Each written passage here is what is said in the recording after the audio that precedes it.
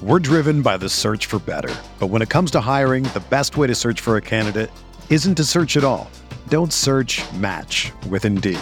Indeed is your matching and hiring platform with over 350 million global monthly visitors, according to Indeed data, and a matching engine that helps you find quality candidates fast. Ditch the busy work. Use Indeed for scheduling, screening, and messaging so you can connect with candidates faster.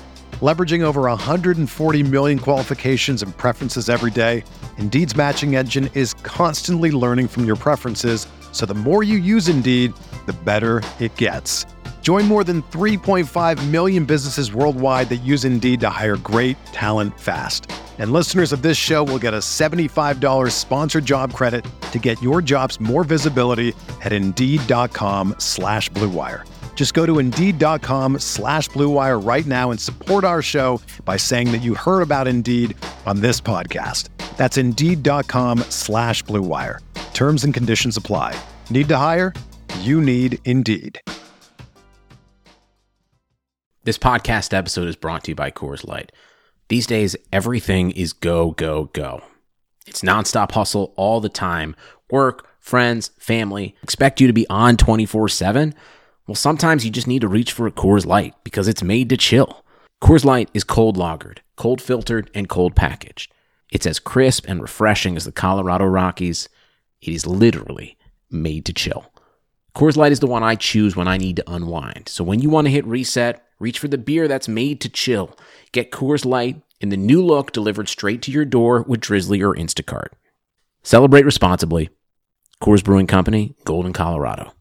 You can't control what's outside your home, but you can control what comes in. Because Clorox disinfecting wipes kill 99.9% of viruses and bacteria, including COVID-19 virus, when used as directed on hard, non-porous surfaces. So whether it's from dirty doorknobs, dirty shoes, or something else, outside germs won't stand a chance. When it counts, trust Clorox. Kill Pseudomonas, Salmonella, and influenza virus type A2. Kill SARS-CoV-2 on hard, non-porous surfaces. Use as directed.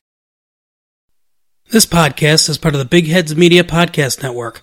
Go to bigheadsmedia.com for more great podcasts. Hey, hey, R-A-M. Hey, hey, I-T. Hey, hey, R-A-M. Hey, hey,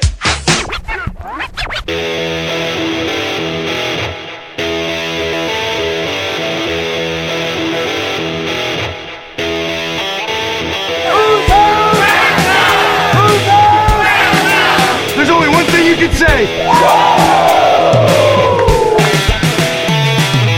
So the LA Rams will be the number 2 seed. They finished 13-3, a 13-win season for the third time in franchise history.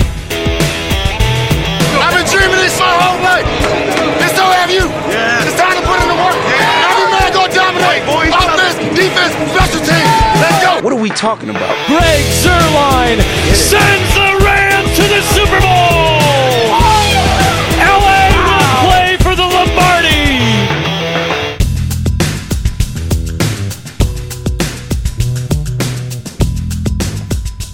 Welcome to Rams Talk Radio. This is Derek C. Paul, my co-host tonight, my partner in crime, Steve Goldstein. And what a day, what a day, what a day. The LA Rams trade Brandin Cooks to the Houston Texans for a second-round pick in this year's draft. They also sent a fourth rounder in 2022, from what Steve told me here just a minute ago. And wow, that's a way to start our show tonight. First things first, Steve, how you doing? Good, Derek. How you doing? It's been a long week. I'm getting a little weird just being home all the time. It's not summertime Yeah, yet. it is. I mean, it's just weird. Yeah. Well, I'm upright and taking nourishment, so I don't have a lot to complain about. Yeah, taking nourishment is a good way to say it. Having your health is priority one at this point. So I think from that standpoint, I'm doing really well. Can't complain. And my thoughts do go out to everyone out there right now who is jobs while waiting for this thing to boil over. My hope and my prayer for all of you that are struggling right now, hurting right now, is that you make it through, you stand tall, and our country's been through worse. So we're going to make it. So just one day at a time. We have some football to talk about. I'm not going to listen to all the garbage, people saying there won't be any sports in California until November. I think that's ridiculous. You can't make predictions about May right now, let alone October. So let's just go day by day and not scare people and depress people even more. I mean, what are you doing out there? How are you maintaining the sane life? Well, I got to tell you, my putting through the carpet has improved tremendously through the week. I'm acing those 10 to 12 footers, and I've noticed that my living room slopes a little bit right to left, a couple of cups outside, but it's I've got it down now. I have it down, so that's good news. And I think I'm probably going to get my own cooking show here soon. A cooking show. I am killing it. I am killing it in the kitchen right now. I did a nice chicken nachos tonight. It was with fresh guacamole. And when I say fresh guacamole, I mean I put a couple avocados in a bowl and crushed them. But yeah, I don't know. I might have a new career. I might have a new career in the kitchen. Get you started on a YouTube show. Yeah, there you go. Why not? Cooking with Steve. Cooking with Steve. Yeah. Rams are home. So, yeah, folks, in case you can't tell, we're losing it a little bit. We need to get out. But that's why we're here. Happy to do a podcast. Just break the monotony before we actually get into the topic of the evening. We had a plan, and the Rams decided to get busy tonight, and now we get more things to talk about. So, don't forget, please head over to Apple Music. Leave us a 5-star review if you haven't already. Really appreciate it. It will enter into our contest where eventually here, sooner rather than later, I believe we're going to get that 205-star reviews. And then one lucky winner will get themselves a Rams personalized jersey. Still with that logo stuff, who knows? But here's hoping that jersey's outstanding. It's whack, so to speak. Other than that, you can find us on Spreaker, Spotify, iHeartRadio. We're pretty much everywhere, so check it out. Also, don't forget that Jim Hawk has been our longtime sponsor here, and make sure you raise Bud Hollywood's team. Okay, so, Steve, I have a confession to make. I have to own something here. Okay. I was wrong. I was completely wrong. I was wrong twofold. I thought the Rams would be categorically insane to trade or release both Todd Gurley and Brandon Cooks in the same offseason, just due to all the dead cap hit they were going to take on. They would wreck their salary cap in this 2020 offseason. And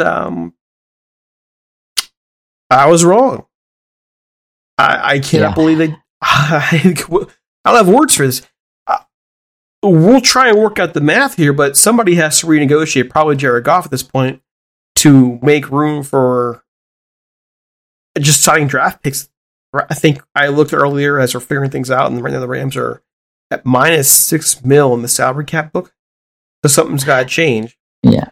Well, they trust me. I'm sure they have this figured out with the draft being 2 weeks away. So there's a plan for this, and there's I'm sure there's a deal or two in place with a current player. Probably Goff's contract would make a lot of sense. But I'm sure they have a plan for this. This is they know the numbers better than anybody. But I will tell you that the Gurley trade and the Cooks trade are two totally different trades. I mean, the Cooks in my mind, trade and the Gurley cut.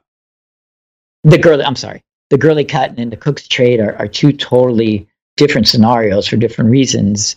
I think the Gurley cut was based on a multitude of factors.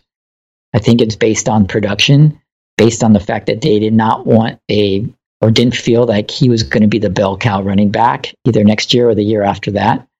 Thus, he was not worth the money he was getting. I think they saw what they had in Darrell Henderson. I think they wanted to be a running back by committee, and I don't think that Todd Gurley was okay with that. So I think those are the factors that went into it for him. Now, for Cooks, I think it's a different scenario. I think they were okay with keeping Brandon Cooks for this season.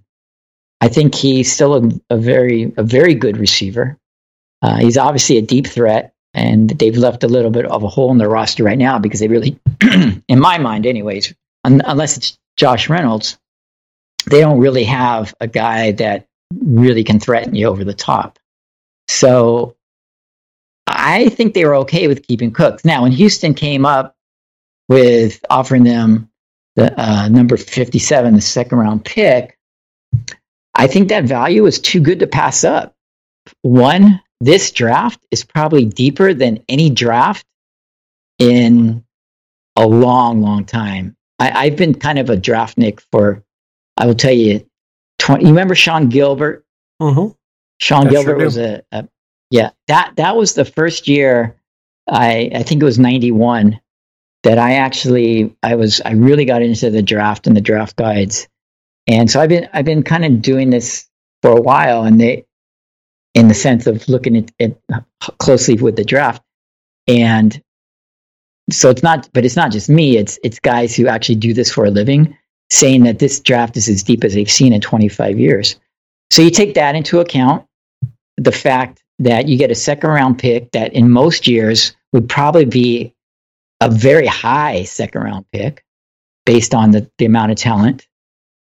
You factor in that Brandon Cooks, and I love Brandon Cooks, I really do, but the guy's had the concussion issues. He might be a concussion, and we hope not. We hope Brandon Cooks has great health and has a really good career, but you don't know because he does have that history. So now you're one play away, and so I think that factored into it. I don't really think there was. Because they're not getting if anything, it's gonna be detrimental to their salary cap. From what I'm understanding at this point, it's still early, but from what we understand, it's not for cap relief, obviously. So I think that the value of the pick was too good to pass up, and what the draft offers in terms of wide receivers and deep threat wide receivers is really, really good. So that's my take on it. I like it. I like the trade a lot. It gives Les Snead 4 picks in the top 104. And they're gonna find some good talent, and we'll see where that goes. But those are, in my mind, those are two very different reasons for getting rid of the player. I'm struggling with it because while I was wrong in that the Rams did actually do what I thought they wouldn't dare do, which is take the dead money hit, I was also, in the end, proved right in that I was saying they're taking their medicine this year. They're taking their medicine, they're getting everything they can off the books, and trying to get it clean for 2021. I didn't know they would go this far in terms of not just signing 1-year contracts and cutting guys like Matthews, but then they cut Gurley, and then they trade Cooks. I never thought they would actually want to go underwater on somebody. And yet they're getting a second round pick, very valuable. They're giving up a 4th round pick 2 years down the road. I struggle with it for 2 reasons. One, I just mentioned the dead cap hit. Steve, the second thing that bothers me is it's basically an admission that the Rams made a bad call on that extension. Just like it was to me, the Gurley cut was an admission they made a bad call in the contract. And they just got eat it and go on. And it bothers me. Not because the Rams made bad decisions, by the way. I want to say that because I know Les Snead has been getting hammered for the contracts to Todd Gurley, to Cooks, to Goff. I'm of the view that if you want to get stars, you got to pay the stars. And at the time those contracts were paid out, those guys were at the top of their game. Gurley had earned the contract.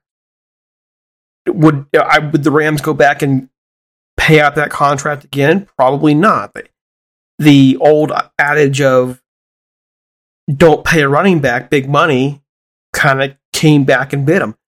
But for all the people criticizing the Rams, would you rather have a team that pays its stars or a team that is constantly cheap and won't pay their people? And we're going to get into paying people a little bit later, by the way, but I mean, what would you rather have, Steve? Well, for me, of course, I'd rather have. Look, we're in the city of Showtime, right? So not that matters, I think, at all to Les Snead, because he's trying to build a winning team, and at the end of the day, if you have a winning team, they're going to be Showtime. But yes, of course, you want to be able to have people who are big time players and the Aaron Donalds of the world, and they traded for Jalen Ramsey, who is probably arguably the best cornerback in the NFL right now. And there's a reason they brought in a guy like him. There's a reason they paid Todd Gurley, from what some people say, early, because these guys were stars. These guys were going to are the face of the franchise along with the quarterback. So I think it sends a good message when Monday morning quarterback is undefeated. Okay. We could all play Monday morning quarterback. But I actually had made this point before that, they wanted to show not just Todd Gurley, but they wanted to show the rest of the team that they take care of their star, what they identify as their core players. And they did. Hindsight, again, we could play the Monday morning quarterback all morning, all day long, but, it's they got a lot of value. They got a lot of production out of Todd Gurley. We talked about it the last time. We got to a Super Bowl. We got to a couple playoff rounds. I mean, so I don't think they regret it from that standpoint. The Brandon Cooks contract, you're trying to get out and pay somebody who you identified as one of your really good locker room guys, a very talented receiver, a very talented deep threat, who, along with Kupp and Robert Woods, was a really good complement in that wide receiver room. So you say, you know what is the price going to be for a guy like Brandon Cooks a year from now, a year from when they signed him, or 2 years? That price is always going to go up for good receivers, for good players. It doesn't matter the position. For good players, the price is always going to go up. So why not lock a guy in to a 5-year deal when 2 years down the road, that's going to be a very reasonable contract? And, Houston's taking on that same contract right now. So it's not that the Cooks deal was a bad deal. Again, nobody saw concussions coming. Yes, he did have a concussion in the Super Bowl and the year before he was acquired, but nobody thought that was going to be an issue. And so, they're moving on from him because, frankly, they got a good deal. They got a good deal from Houston. Again, I think they're going to be very happy. They just paid him a roster bonus. What was it, last week or the week before? This was done because Houston came up with a really good deal, and, they had to jump at it. So now down the road, you become a little cheaper in terms of the money. I know there's dead cap money, but now you're able to bring in a younger player and have control over him on a rookie contract for 4 years. If he becomes really, really good, then you got, a transition, a possible franchise tag or transition tag. But I think from that perspective, I'd rather have a management that doesn't get a reputation for being cheap, but takes care of their guys, because it sends a powerful message to everybody else in that locker room. Here's the thing. People forget how productive Brandon Cooks was before they traded him or traded for him. And he was very productive in his first season in a Rams uniform. He did very well. It would stand to reason that had the Rams actually had an offensive line, given the Rams time to go deep and him actually staying healthy, he would have been fine this year. It also makes a ton of sense. If you are taking a step back and kind of retooling this roster as you prepare to pay Ramsey and you prepare to have turnover at running back on the defensive line now and then at the linebacking core, it makes sense to try and fix that salary cap. That's why I was saying all along, you're taking your medicine. It still bothers me, though, that for all the moves, all the aggressive moves that Les Snead made, the Rams got 3 winning seasons out of it, 1 Super Bowl run, 2 division titles. In the process, since he's been there, it's been what, 2012? 12, 13, 14, 15, 16. That's 5 losing seasons. And now we're reloading again after 3 winning seasons. Well, we're not going to count. First of all, you can't count the Jeff Fisher years and blame that on Les Snead. Well, hold on. Whose name says general manager on it, man? Okay. Yeah, but let me finish my point on that. Let me finish my point on that, though. I'm not. Yeah. I have never been one to say Les Snead is totally to blame for all that. But I just sit back now and wonder, what exactly do we have in Les Snead? And that's going to be another podcast one day. I mean, I know that Steve and Johnny have talked about on their podcast. I want to go back and myself here now evaluate, because there's no doubt in my mind the man is an excellent talent evaluator coming out of college. He's outstanding. He's a film freak. He can go in there and he knows exactly what to do, where to go in the draft, and he has a track record of finding players. And many of them are developing. Some of the decisions, though, just haven't worked out. And there were red flags there. We're talking, there were red flags. And I just wonder. And I'm not being critical. This is me just kind of pondering a little bit. I'm wondering where he really is as a general manager now. What lessons is he learning? What is he still willing to do? Where does he go? And by the way, the Ramsey trade, I make that trade 10 times out of 10 if it's there, by the way.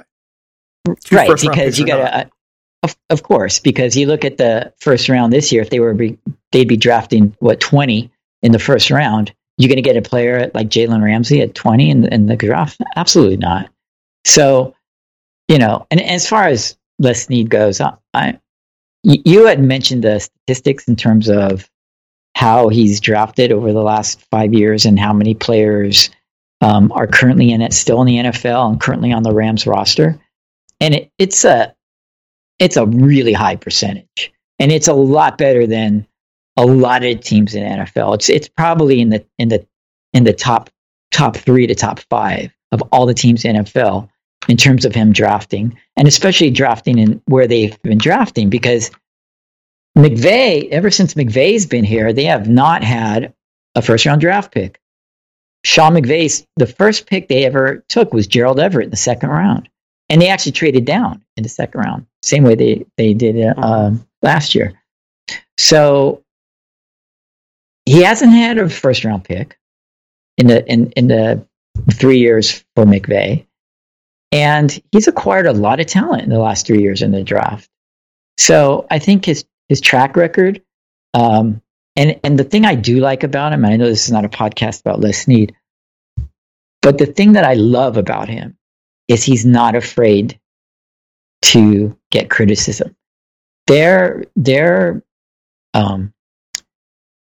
decisions, whether they're signing contracts or what have you, signing guys long term, you're right. And again, undefeated, that Monday morning quarterback, but he is not afraid to stick his neck out or stick out Stan Kroenke's money to make commitments to guys, despite what other people say. And I think he gets, and I don't know that he gets a lot of criticism, to be honest. I mean, on Twitter, everybody gets criticism, so that's not a good barometer of whether a guy's doing a good job or not. But I think he's done a great job, and I really do. I really have, and you could talk about all the dead weight, all the cap space that they're not going to have this year, and probably a little bit next year as well. But I really like what he's done, And you could say that about every GM in the league, about decisions they made that they wish they had back, right? So we'll leave it at that. I guess it's a podcast for another day. It is. I'm just thinking overall the less. I can remember back to Billy Devaney and all these other guys, and I'm not saying that he's failing, but I don't remember. Again, this is Rams centered, but I don't remember a GM with such a high and low record. And I want to ponder that a bit. I'm not even remotely taking it aside here. I mean, I've been pretty high on him for a lot of reasons in the past. And by the way, I'm totally on board with you going for a Super Bowl. If you have the opportunity to go make a Super Bowl run and you got to take that shot, you got to take the shot. I'm not mad about trading draft picks. I'm not mad about that. It just blows my mind in the end of how many of those moves just didn't work out. Marcus Peters didn't work out. Talib didn't work out. None of those guys worked out for longer than a full season, let's just say that. But they did make a Super Bowl run. One Super Bowl run. Look at all the draft stock they lost with it, too. It's spotty. And I'm going to come back to it. I think we both should, but that's just the first thoughts on my mind as I'm looking at this trade and he's out of there. Yeah, I think if you look at 31 other teams and their track records too, you're going to find a lot of the same in terms. Look, it's just like the draft. The draft is the same way. It's it's hit and miss, but the Rams have done a real good job drafting over the past 3 to 4 years, and I think you see some of that with some of the talent that they have now. And, this team, in my mind, is not rebuilding. It's not rebuilding. They would have been in the playoffs last year if they had the new rules in that this new CBA allows for this year with the additional 2 playoff teams. So it's not like this team is void of talent.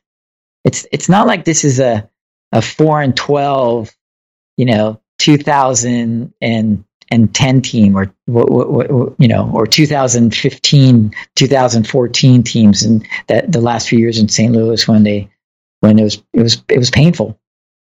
This is a team with a lot of good young talent on it, so I don't think. I think Les Snead has done a really, really good job. So again, could be another podcast. I think it should be, but okay. I digress. All right, go back to Cooks. He will now go on to Houston. They have a nice core all of a sudden forming in absence of Hopkins gone. They got some players there, a lot of options for Watson. Now, for the Rams, their core, it's unsettled now. You have Cooper Kupp, you got Robert Woods, solid guys. Who's your deep threat now? There's your question. Well, you got Josh Reynolds. Yeah. So that is my question. And Josh Reynolds is he could be that guy, but he's not that blazer, right? He's a 4-5 guy. He can get deep. Hey, Robert Woods can get deep too, right? I mean, Robert Woods has caught a lot of deep balls over the past few years, but he's not a guy they don't really that actually scares you, right? Have that intimidating 4-3, 4-4 guy that can just, the Tyreek Hill type guy who could just get down the field. There's plenty of those guys in the draft. They're not going to be Brandon Cooks in their rookie year, or nor probably in their second year, but there are plenty of guys that I think they can develop that could be that guy.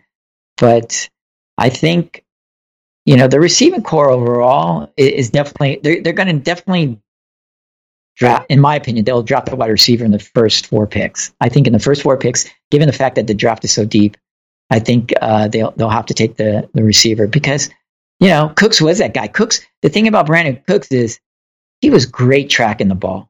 You remember that catch against New Orleans in the NFC title game? Yep. Where he just caught that ball over his shoulder. I mean, it was a beautiful throw, but the catch is even more beautiful. I mean, he is a guy that can track the ball really, really well and make that catch. He did it time over and over against Minnesota in that I think it was a Thursday night game in Minnesota in LA a couple years ago. He can make that catch and he can get open deep and he can make that safety play deeper than they want to because he's that threat. And I don't know that they have that guy on the roster right now. So I think looking at the draft, at least if you could find a guy like that who could come in and play a few downs. Doesn't necessarily have to be a great route runner early in his career, but he's got to be able to get deep and he's got to be able to catch the ball. So, we'll see. I think there's this draft as far as overall is really, really deep, as we said before, but also particularly in the wide receiver groups. I heard Daniel Jeremiah say he's got like 25 guys that have top 3 round grades on them. That's ridiculous. That's a lot of wide receivers. So you're going to be able to get somebody now that they have 4 in the top 104. You're going to be able to get somebody in the top 100 that's going to be a really good receiver and a good complement to what they already have.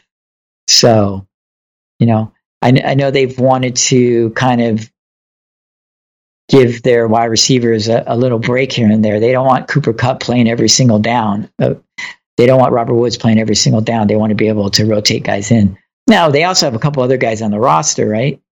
They got Simba Webster, who we don't know anything about except for what he did in the preseason and the limited returns that he had last year. But so they're definitely going to make a move, in my mind, with one of those top 4 picks. And who knows what Les will do, because obviously he loves to trade. He loves to trade back, right? So they could end up having 5 picks in the top 100. We'll see. Well, I definitely think they'll move around. He has too much of a track record to not do that. But I think, if anything, he's amassing talent toward the higher part of that draft to be able to move up if he needs to as well. To get back in the first round, he finds his guy. Yes. So it's not just a question of the normal, which has been moving back, but if he needs to go up and get somebody, he's got the stock to do it. I don't think it's just going to be one receiver in this draft class now, too. Josh Reynolds is going to be a free agent soon. So they may be looking at the future beyond him. There's a lot of ifs there. What are they going to do with Joe Everett? Is he going to be sticking around, or will he move on eventually? So they have a lot of decisions they got to make. So that this draft is critical for where they're going, for what direction they want to take. And before, I was thinking we're going to see him go pass rusher early. But now that they are lacking depth at running back, now that they probably do need to start looking at receiver again, and they do need a pass rush, I'm not sure how they proceed with this. And this is what's always been interesting about Les Snead. You can map it out in your brain how you think this draft will go, and he'll always prove you wrong. It never goes the way you think it'll go. Other teams, you can map it out, man, and they'll go pretty close to what you thought it would be. Never with Les Snead. He'll throw curveballs at you. We didn't see him taking Aaron Donald 13. I mean, and we didn't see him going and get Tavon Austin all those years ago at 8, which is the bad move. But you look at how they are going to have to rebuild this out, and you're saying it's not rebuilding. It is, to me, a bit of a rebuild. You are basically trying to reload this roster. Maybe reloading is better than rebuilding, but it's still, you have to build it back up again. It still has your core nucleus, but now you've got to find good, young, cheap talent to pay for that top-heavy nucleus. I mean, right. It's still a bit of a rebuild. I think I wouldn't call it a rebuild. A rebuild is what, the Dolphins were doing last year, right? Or the Jets. This is not a rebuild. This is a team that just barely missed the playoffs. We were a couple of field goals away probably from making the playoffs last year. So this is not a rebuild. This is a team that has some holes created in this offseason, obviously with the Gurley release. I think that they will go running back. I know I might be in a minority on this, but I think they're going to go running back really high. If there are a couple of guys, and I don't know if you want to talk about this right now, but if there are a couple of guys there at 52, I think they take those guys. I think they take DeAndre Swift if he's at 52. I think they take J.K. Dobbins if he's there at 52. And to your point, maybe they're thinking, you know what? We need to have those two second round picks because maybe we want to trade up. Maybe at the end of, Thursday night going into Friday, they see all of the running backs, all the top 5 running backs are still left on the board. Now they go, we can get our pick. We might need to trade up a little bit, but we can now take our pick of who we want. So there's that too, because I think definitely a running back's in play with that first pick, and I think a wide receiver's in play in the first 3 to 4 picks. I don't even know what to think, man. I am still wrapping my mind around the different possibilities. There are so many different ways he can go. I think the roster is pretty clear on where they need help, but the order of which they'll address it, I'm done trying to make predictions on this, man. I'm the same knucklehead who predicted there's no way on earth the Rams would let go of Gurley and trade Cooks and all that jazz. I thought there was no way they would do it and take on the dead cap. They took their medicine and they took it hard. And so I'm not even going to try. I'm just going to sit back and watch the show. I don't see any other way to try and process it other than to go. Well, if nothing else, the draft has all of a sudden become even more interesting than it was 4 hours ago. Now with four picks on the second day, that Friday is going to be really, really interesting. So it's going to be fun to watch. I mean, we're sitting here all quarantined, no real life sports to watch, and we're going to get live sports. Even though it's not being played on a field, we're going to get live sports, and it's going to be a lot of fun. It's going to be a lot of fun to watch. So, we'll see. But I'm excited for what was done today, in the sense that now I think there's some clarity in the sense that, okay, Cooks is gone, Gurley is gone. We kind of thought that was, and I know you didn't think it was going to happen, but there was a lot of talk that it was going to happen. But now it's done and it's over with, and now we can move on. And now I think there's some clarity in terms of the draft, because we know that running back, wide receiver, inside linebacker, and edge rusher, along with maybe an offensive lineman to be able to plug in, a year or two from now, give them a redshirt year, like Les Snead says. Those are the top needs. So those are the ones I think they'll be addressing with those first 5 picks. And then, of course, we forgot kicker. So yeah, a kicker, or a couple of them out that are interesting, or a 7th round pick. But yeah, there's some holes to fill, no doubt. But they, I think they also have a lot of confidence in some of their younger players that have gotten experience last year or the year before. And I think from their perspective, these are going to be complementary pieces, right? These guys that they get in a draft, other than the kicker, obviously, are going to be complementary pieces. The running back might be a stud running back, but that stud running back is not going to have to carry the ball 25 times a game. That stud running back's only going to have to carry the ball 12 to 15 times a game, because Darrell Henderson's going to get his touches and Malcolm Brown's going to get his touches. So you don't need to put it all on a rookie quarterback. And let's be honest, this offense is going to start with Jared Goff. This offense is going to change a little bit. Yes, they're going to have to run the ball and run the ball more effectively, but this offense is built on play action and throwing the ball down the field. This is Jared Goff's team now. He's the captain of the ship, and he is going to be the guy taking this team over and taking the offense over, because the play action pass is something that obviously they need with the running game. That's Goff's game, is the play action pass. So they need the running attack. They needed to be better than it was last year, obviously. And I think with the addition of another running back, a good running back, I think they're going to have something on offense that's going to be really, really good for this year. I agree that it's Goff's team now. I don't think there's any way around that. He's got to become that guy. And by the way, if he becomes that guy, the one we've seen flashes of for the last couple of years, then this team's going to be just fine. They'll be a playoff contender all over again next year. But if he is not that guy, if he crumbles under pressure, if he makes bad decisions, if he does not take that next step, and we've all been waiting for it, then this team's in trouble for a while. There's no way around that. You don't have anybody yet come in there and take over if Goff falls apart.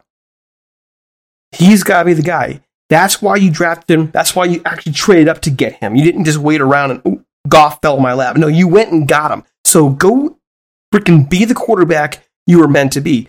For the last 2 years now, we've been sitting there and encouraging and defending Goff a lot, by the way. I've defended him a lot. I've not been shy about holding him accountable and commenting on the things I have a problem with. But at this point, either you make it or you don't. Either you're going to be that franchise quarterback or you don't belong in the uniform. That sounds harsh, but they didn't draft you number one just to be some average Joe. They drafted you number one to be a Pro Bowl quarterback, and everybody in the brother knows he can do it, but they also know he can just crap his pants. That has to stop. You got to grow. I don't think you need to defend the guy to anybody. 2017, they got into the playoffs with a first year coach. He was a Pro Bowler. 2018, he got him to the Super Bowl. Let's be honest, they don't win that game in New Orleans without Jared Goff.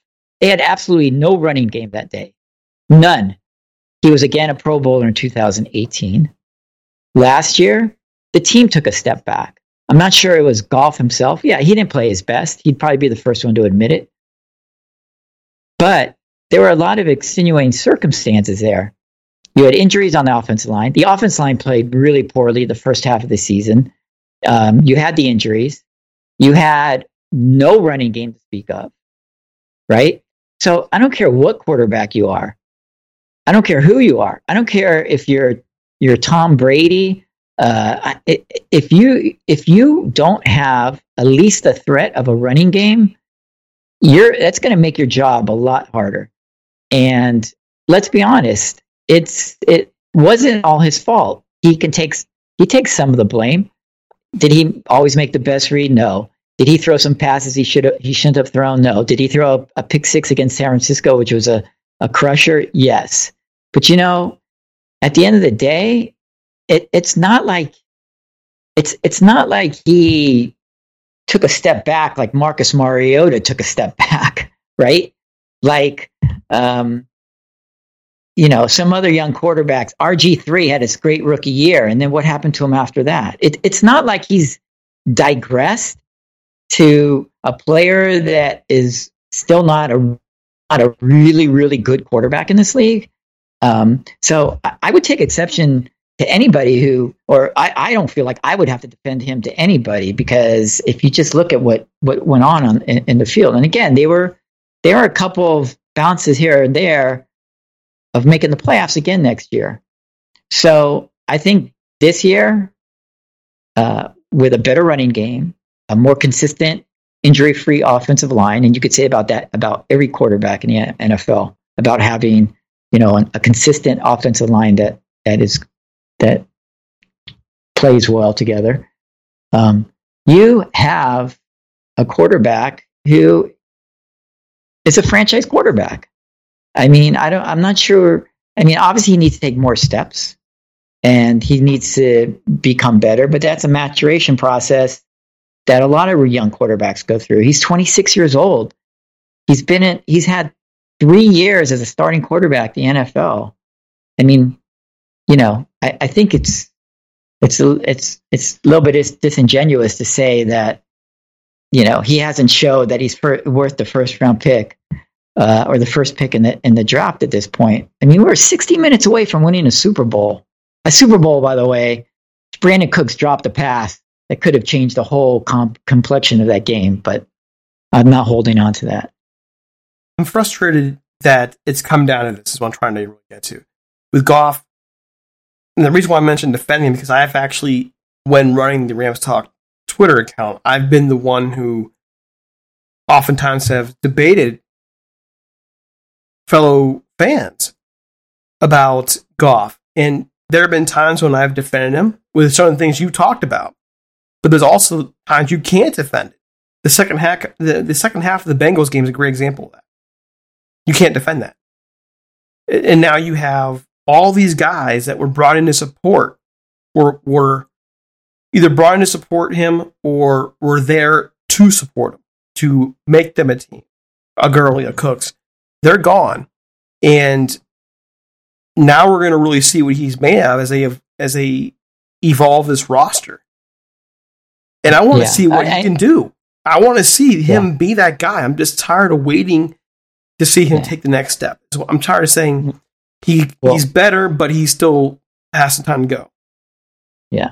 Well, I mean, there were, and I'm not going to defend every single play or every single game or every single half that he had, because, quarterbacks have bad games. They have bad halves. They do. They have bad stretches of the season.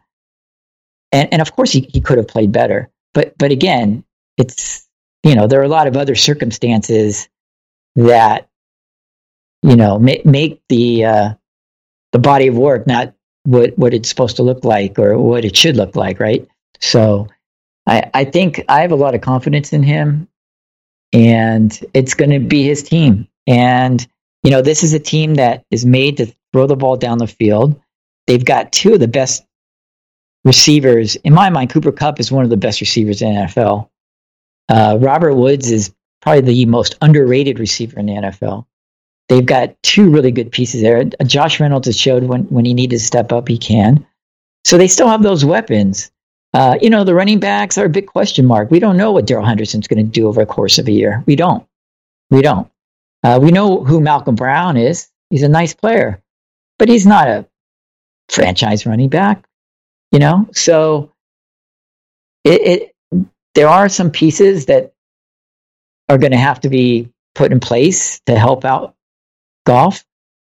But, I think this team understands that. And I still think we have, and I know I sound like a Pollyanna, but I still think we have the best play caller in the NFL in Sean McVay. I don't think there's anybody better. And again, as Rams fans, we sit there and we watch every single play. So it's so easy to critique, right? At the end of the day, every single play, if not every single play, is for a 12-yard gain. But, I think we all lived through those Jeff Fisher years. We lived through those Rob Boris years, right? It's like what we have now is you got to remember where you came from in order to appreciate what you have. And I think that, McVay being one of the best young head coaches in the NFL, along with a guy who I think is a franchise quarterback, I think this is not a rebuild. I mean, again, I make this point over and over. They're a year away from being in the Super Bowl, and they were a favorite to win that game. They were a 3-point favorite to beat the New England Patriots in the Super Bowl. And they, so I just don't understand it, how people can say this is any type of rebuild. I view it as a rebuild because that's exactly what they're doing. They are moving guys out who have been here for a long time, and you're replacing them with young dudes or 1-year free agent contracts for other teams. 1- and 2-year deals. They are remaking this roster, and since the guys who have gotten you to where you've been before are the ones who are gone. That's why I'm saying it's a rebuild. I'm not saying it's a teardown rebuild. I'm not saying it's like, hey, we're now 2-14 and complete starting over. I see it more along the lines of a small rebuild, kind of like what Seattle did a couple years ago. You can call it reload instead of rebuild. Well, I mean, obviously with salary cap implications, which we had talked about this a little bit before, in the sense that you got a franchise quarterback who's making a lot of money. You got the best player in football making a lot of money. You got a couple guys that you're going to have to lock up in Cooper Kupp and Jalen Ramsey, who are going to get big, big contracts. So what do you have to do? You have to have young, cheap, or let's call them inexpensive talent, and they're going to have to step up and play the positions, and they're going to play important positions. Who's the next Corey Littleton, right? We need to find the next Corey Littleton, the next guy who's going to give you 3 or 4 years before he hits free agency, and who's going to become a really, really good player. So is that Micah Kiser? Is it Obo on the outside there as an edge rusher? I mean, who's going to be those guys? But you have to rely on those guys, and that's why it's so important, getting back to Les Snead, to draft well in those rounds, those rounds 3 to 6, where you got to find guys that you target as eventual starters, because you're going to need their inexpensive contracts, their rookie deals, to be important cogs in the machine, because you are paying these other big stars big money. So that goes back to that. And so again, yes, we don't know. We don't know how Micah Kiser is going to be. We don't know how Leonard Floyd's going to fit into the defensive line, or Ashawn Robinson, and how they're going to mesh with an Aaron Donald and a Michael Brockers. You're right. We don't know. There are question marks, but I think the talent is there. It's just, does it get coached up, and do the young guys step up? So, but I think this is a team, the NFL. What's so great about the NFL is you never know from one year to the next, right? No, you never do know. When the Rams came out in 2017, no one saw that coming. Right. So, I mean, you can go back to that 2017 year. They were younger. They had the whole we not me thing going now. And now you have to wonder about the we not me when everybody's moved out of there and after getting these rich contracts. There's a lot of questions in my mind now, looking back over the years as to what's going on inside that organization. But it is what it is. One more thing here. We got to get going. Steve and I just been talking. And speaking of earlier, we talked about Todd Gurley. Todd Gurley and Clay Matthews both went on Twitter and told the Rams to pay him, giving them money they're owed. What did you take from that? So I saw the tweet originally from Todd, because I follow him, and I saw the tweet, and I immediately reacted to it. I said, basically paraphrasing myself, that this shows an incredible lack of emotional maturity, because first of all, these guys have agents, okay?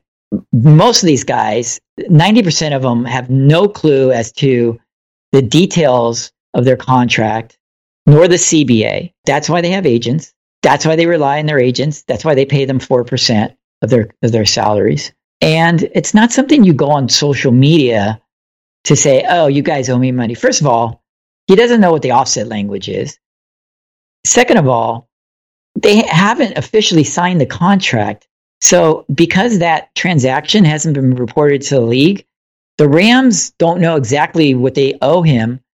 And this is my take, and maybe I'm wrong, but I don't think they know exactly what they owe him, nor do they need to pay him until he signs that Atlanta contract. So, and the contract's been reported to the league. So that was my first take, was why didn't you talk to your agent? Let your agent. Why do you need to air, dirty laundry, which is really not even dirty, because the Rams are not even at fault at this. Do you think the Rams are going to not pay him, or not pay him in terms of his contract? I mean, that's the notion of that is, to me, is so ridiculous. And then I saw people getting on Twitter going, yeah, it's Stan being cheap, which is the most ridiculous comment ever. Or it's this, the Rams not paying their guys. And then Clay Matthews, of course, jumps on board, which surprised me, because he doesn't strike me as a guy who was upset about being here. I think Todd was, or being released, I should say. I think Todd was a little bit upset with the organization, obviously, and kind of trolling the organization a little bit. But, you know, again, you don't put now it becomes a national story, because then Lindsay Theory runs with it and she writes a story on it. And of course it gets out into the national media and it's on Pro Football Talk. But I'm just like, what was the point of that? You know, I mean, this is why you guys have agents. Talk to your agent. So that was my take on it. My view is similar to yours. I wonder more on Matthews than Gurley. Yeah, I gotta tell you, I had a really hard time with some people making it racial, by the way. Why you say this to Gurley but not Matthews? And you know where they're going with it. Well, the honest question there is, Gurley's the one who said it first. Matthews' situation could be completely different. And honestly, this is the first time Matthews has acted like a turd. Gurley's been acting like a turd. Yeah, I reacted to Gurley, solely Gurley, only because I follow him, and that was the first, and it was literally 2 minutes after he tweeted it, and then somebody said something about Matthews doing it, and I was thinking to myself, oh, I haven't seen that, and then sure enough, scrolling down, I see it on my timeline, and I go, why is he opening his mouth? I mean, I know Gurley had trolled them the first time. Remember when he first got traded, he said something about, hey, I got fired on my day off. Mm-hmm. And he, you know, and then he said something, and he's also mentioned the money thing before. So he actually did the same thing on Twitter, like, I want to say a week ago. He did the same thing on Twitter. And for whatever reason, it didn't really make the national news. But then he did it last night, and then Clay Matthews jumps on it. And I'm like, yeah, you guys, I don't know. It really rubs me the wrong way, because now it makes the team having to defend itself over something it shouldn't even be defending itself over, because they didn't do anything wrong. I mean, there wasn't any like nefarious dealings going on where, oh, we're not going to pay him because we don't like him, or, you know, I mean, it was just so ridiculous. The fact that it made the national media really is ridiculous. I'll be honest. So. Well, it was also the argument from some fans that the Rams have been bad-mouthing Gurley, so Gurley has every right to do what he's doing. And this is where I think that's just crazy. The Rams themselves have not bad-mouthed Gurley. Of course, and they've done the opposite. They've been nothing but, of course, and a team that's not going to badmouth a player, that's a bad look.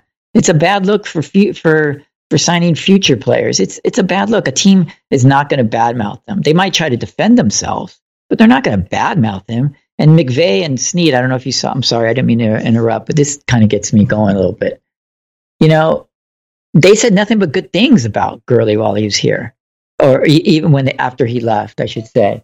So, I mean, it's totally ridiculous that he would do something like this. So, you know, to me, Derek, to be honest, it kind of tells me something. It tells me something about Gurley's attitude. And as much as I like Todd Gurley as a player, I mean, we said this before. After games last year, it looked like he had lost his dog. I mean, he was really had a pouty attitude, and I think maybe that was part of it. Maybe it was part of a puzzle, part of a piece, I should say. Obviously not the main reason, but I mean, I don't know. It just doesn't make a lot of sense when we're the organization that took care of you. The reason you're owed all that money is because we went out on a limb and we signed you as a running back when other teams weren't signing their running backs long term. And we went out on a limb and we did it as a show of good faith. And this is the way you treat us? So, I mean, that part of it bothers me. Well, and not only that, but they draft him knowing his injury history as well. So there's that as well. The thing is just backing up, when people are saying the Rams badmouth him, and their sources Colin Cowherd's segment where he said he had insider information from. I'm not saying Cowherd's wrong either. I'm going to say you don't know who's saying what. Maybe it is someone who would represent the organization, like a Snead off the record, or maybe it's a coach. Maybe it's some peon in the ticket office. Maybe it's nobody important at all. Maybe it's Bob the janitor. What I mean by not important to the football operations, by the way, not important as an employee. So you don't know at all who said this. And because of that, it's not right to just say the Rams badmouthed the player. You could say somebody in the Rams organization badmouthed them, but that's not the same as the Rams badmouthing him. You've heard nothing but good things in terms of, even though you and I both know just from watching the games, watching the way he acted at press conferences and so on and so forth, that he was, shall I say, not a good locker room presence anymore. And if people don't believe me, go back and look, see if you can find it in the game film. I was there live. Go watch the Pittsburgh game, third quarter and fourth quarter. Look at him on the sidelines. You tell me he wasn't backing away and acting like a 4-year-old. Yeah. Okay. No, he pouted. Yeah, he definitely pouted. He pouted last year. There's no doubt about it. So, I think at the end of the day, they are going to be better without him. I'll be honest. They'll be better in the locker room without him. I think he did become a bit of a distraction, and I think they will get a younger piece in place who, they don't have to coddle or worry about the number of carries, whether those are 4 carries or 14 carries, whatever that happens to be. They don't have to worry about that. And Sean McVay can call the play the way he wants to call the game the way he wants to call the game, and not have to worry about Todd's feelings getting hurt. So, that's my take of it. And I was disappointed. I was actually disappointed in Todd, because I was always a Todd fan, up till this last half of this past year. And I just was kind of disappointed that he would go on social media and air something like that, which he really is not educated on, apparently. And he should have called his agent. Now, maybe his agent said that to him. We don't know that, right? We don't know what happened behind the scenes. And so maybe his agent either had a miscommunication with the Rams or doesn't know the language in the contract the way he should. And maybe there was a miscommunication out there, and maybe he consulted with his agent. His agent said, yeah, go out and put it on social media. We don't know that. We maybe that happened. But still, it's a bad look. Even if he had a gripe, no agent worth their salt is going to tell you to take the social media. Agreed. The agent, Agreed, 100%. if anybody, will go to social media. Agreed. I just put that out. And to be honest, a good agent would even go to social media, because you have to remember that agent has other players as well. And you got to keep a good working relationship with not just the Rams, but other teams. And by an agent doing something like that, and I mean, I threw that out there just as another theory, but I would be shocked if his agent said that. And if his agent did say that, then he should be looking for a new agent. I've only seen agents do things like that when it was basically time to call the organization down. And it usually happens in baseball. Scott Boras kind of stuff, really. You don't really see that from football agents at all. I just would be stuck with it. Folks, it has been an hour, and it just flowed by. We never even got into the stuff we had planned originally, which was the running backs of the draft. So you have to wait until next week. We'll do both the running backs and the wide receivers on one show with Steve. And we'll break down where the Rams are going, where we think the Rams are going. In the meantime, though, we are looking for sponsors. I know they're hard to come by right now, but we need to stay afloat so everybody else does. So if you would like to talk with us about it, 2020, send us an email at rams1945 or leave a voicemail at 657-666-5453, and we'll get right back to you. You can find me on Twitter at DCPaul. You can find Steve at RamsRHome16. You can find Rams Talk at Talk Rams. Find us anywhere podcasts can be found. And yes, you can even find me hosting another Rams podcast, Rams Brawl, for the Brawl Network, with Tommy Pauly and Arlen Harris, kind of doing a dual role here. So check that out as well. And any closing thoughts from you, man? Hey, just everybody stay safe, and a shout out to our hospital workers, all the nurses and doctors and support staff there that are putting their lives on the line for it right now. It's I know, Derek, you're a veteran, so I'm sure you can relate very well. They're putting their lives on the line for us. So I'll shout out to all those folks, and everybody stay safe, stay home, and we'll hopefully talk to you next week. Hopefully he's right. Folks, it's time for us to go. We're out of here. See ya.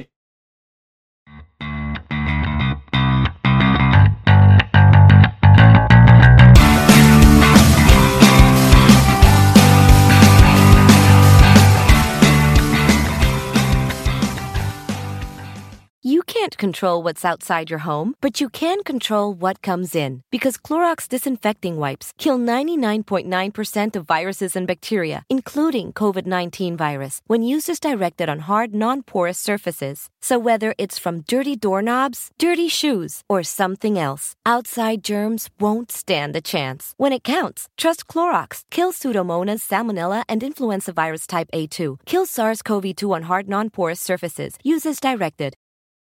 You can't control what's outside your home, but you can control what comes in. Because Clorox disinfecting wipes kill 99.9% of viruses and bacteria, including COVID-19 virus, when used as directed on hard, non-porous surfaces. So whether it's from dirty doorknobs, dirty shoes, or something else, outside germs won't stand a chance. When it counts, trust Clorox. Kill Pseudomonas, Salmonella, and influenza virus type A2. Kill SARS-CoV-2 on hard, non-porous surfaces. Use as directed.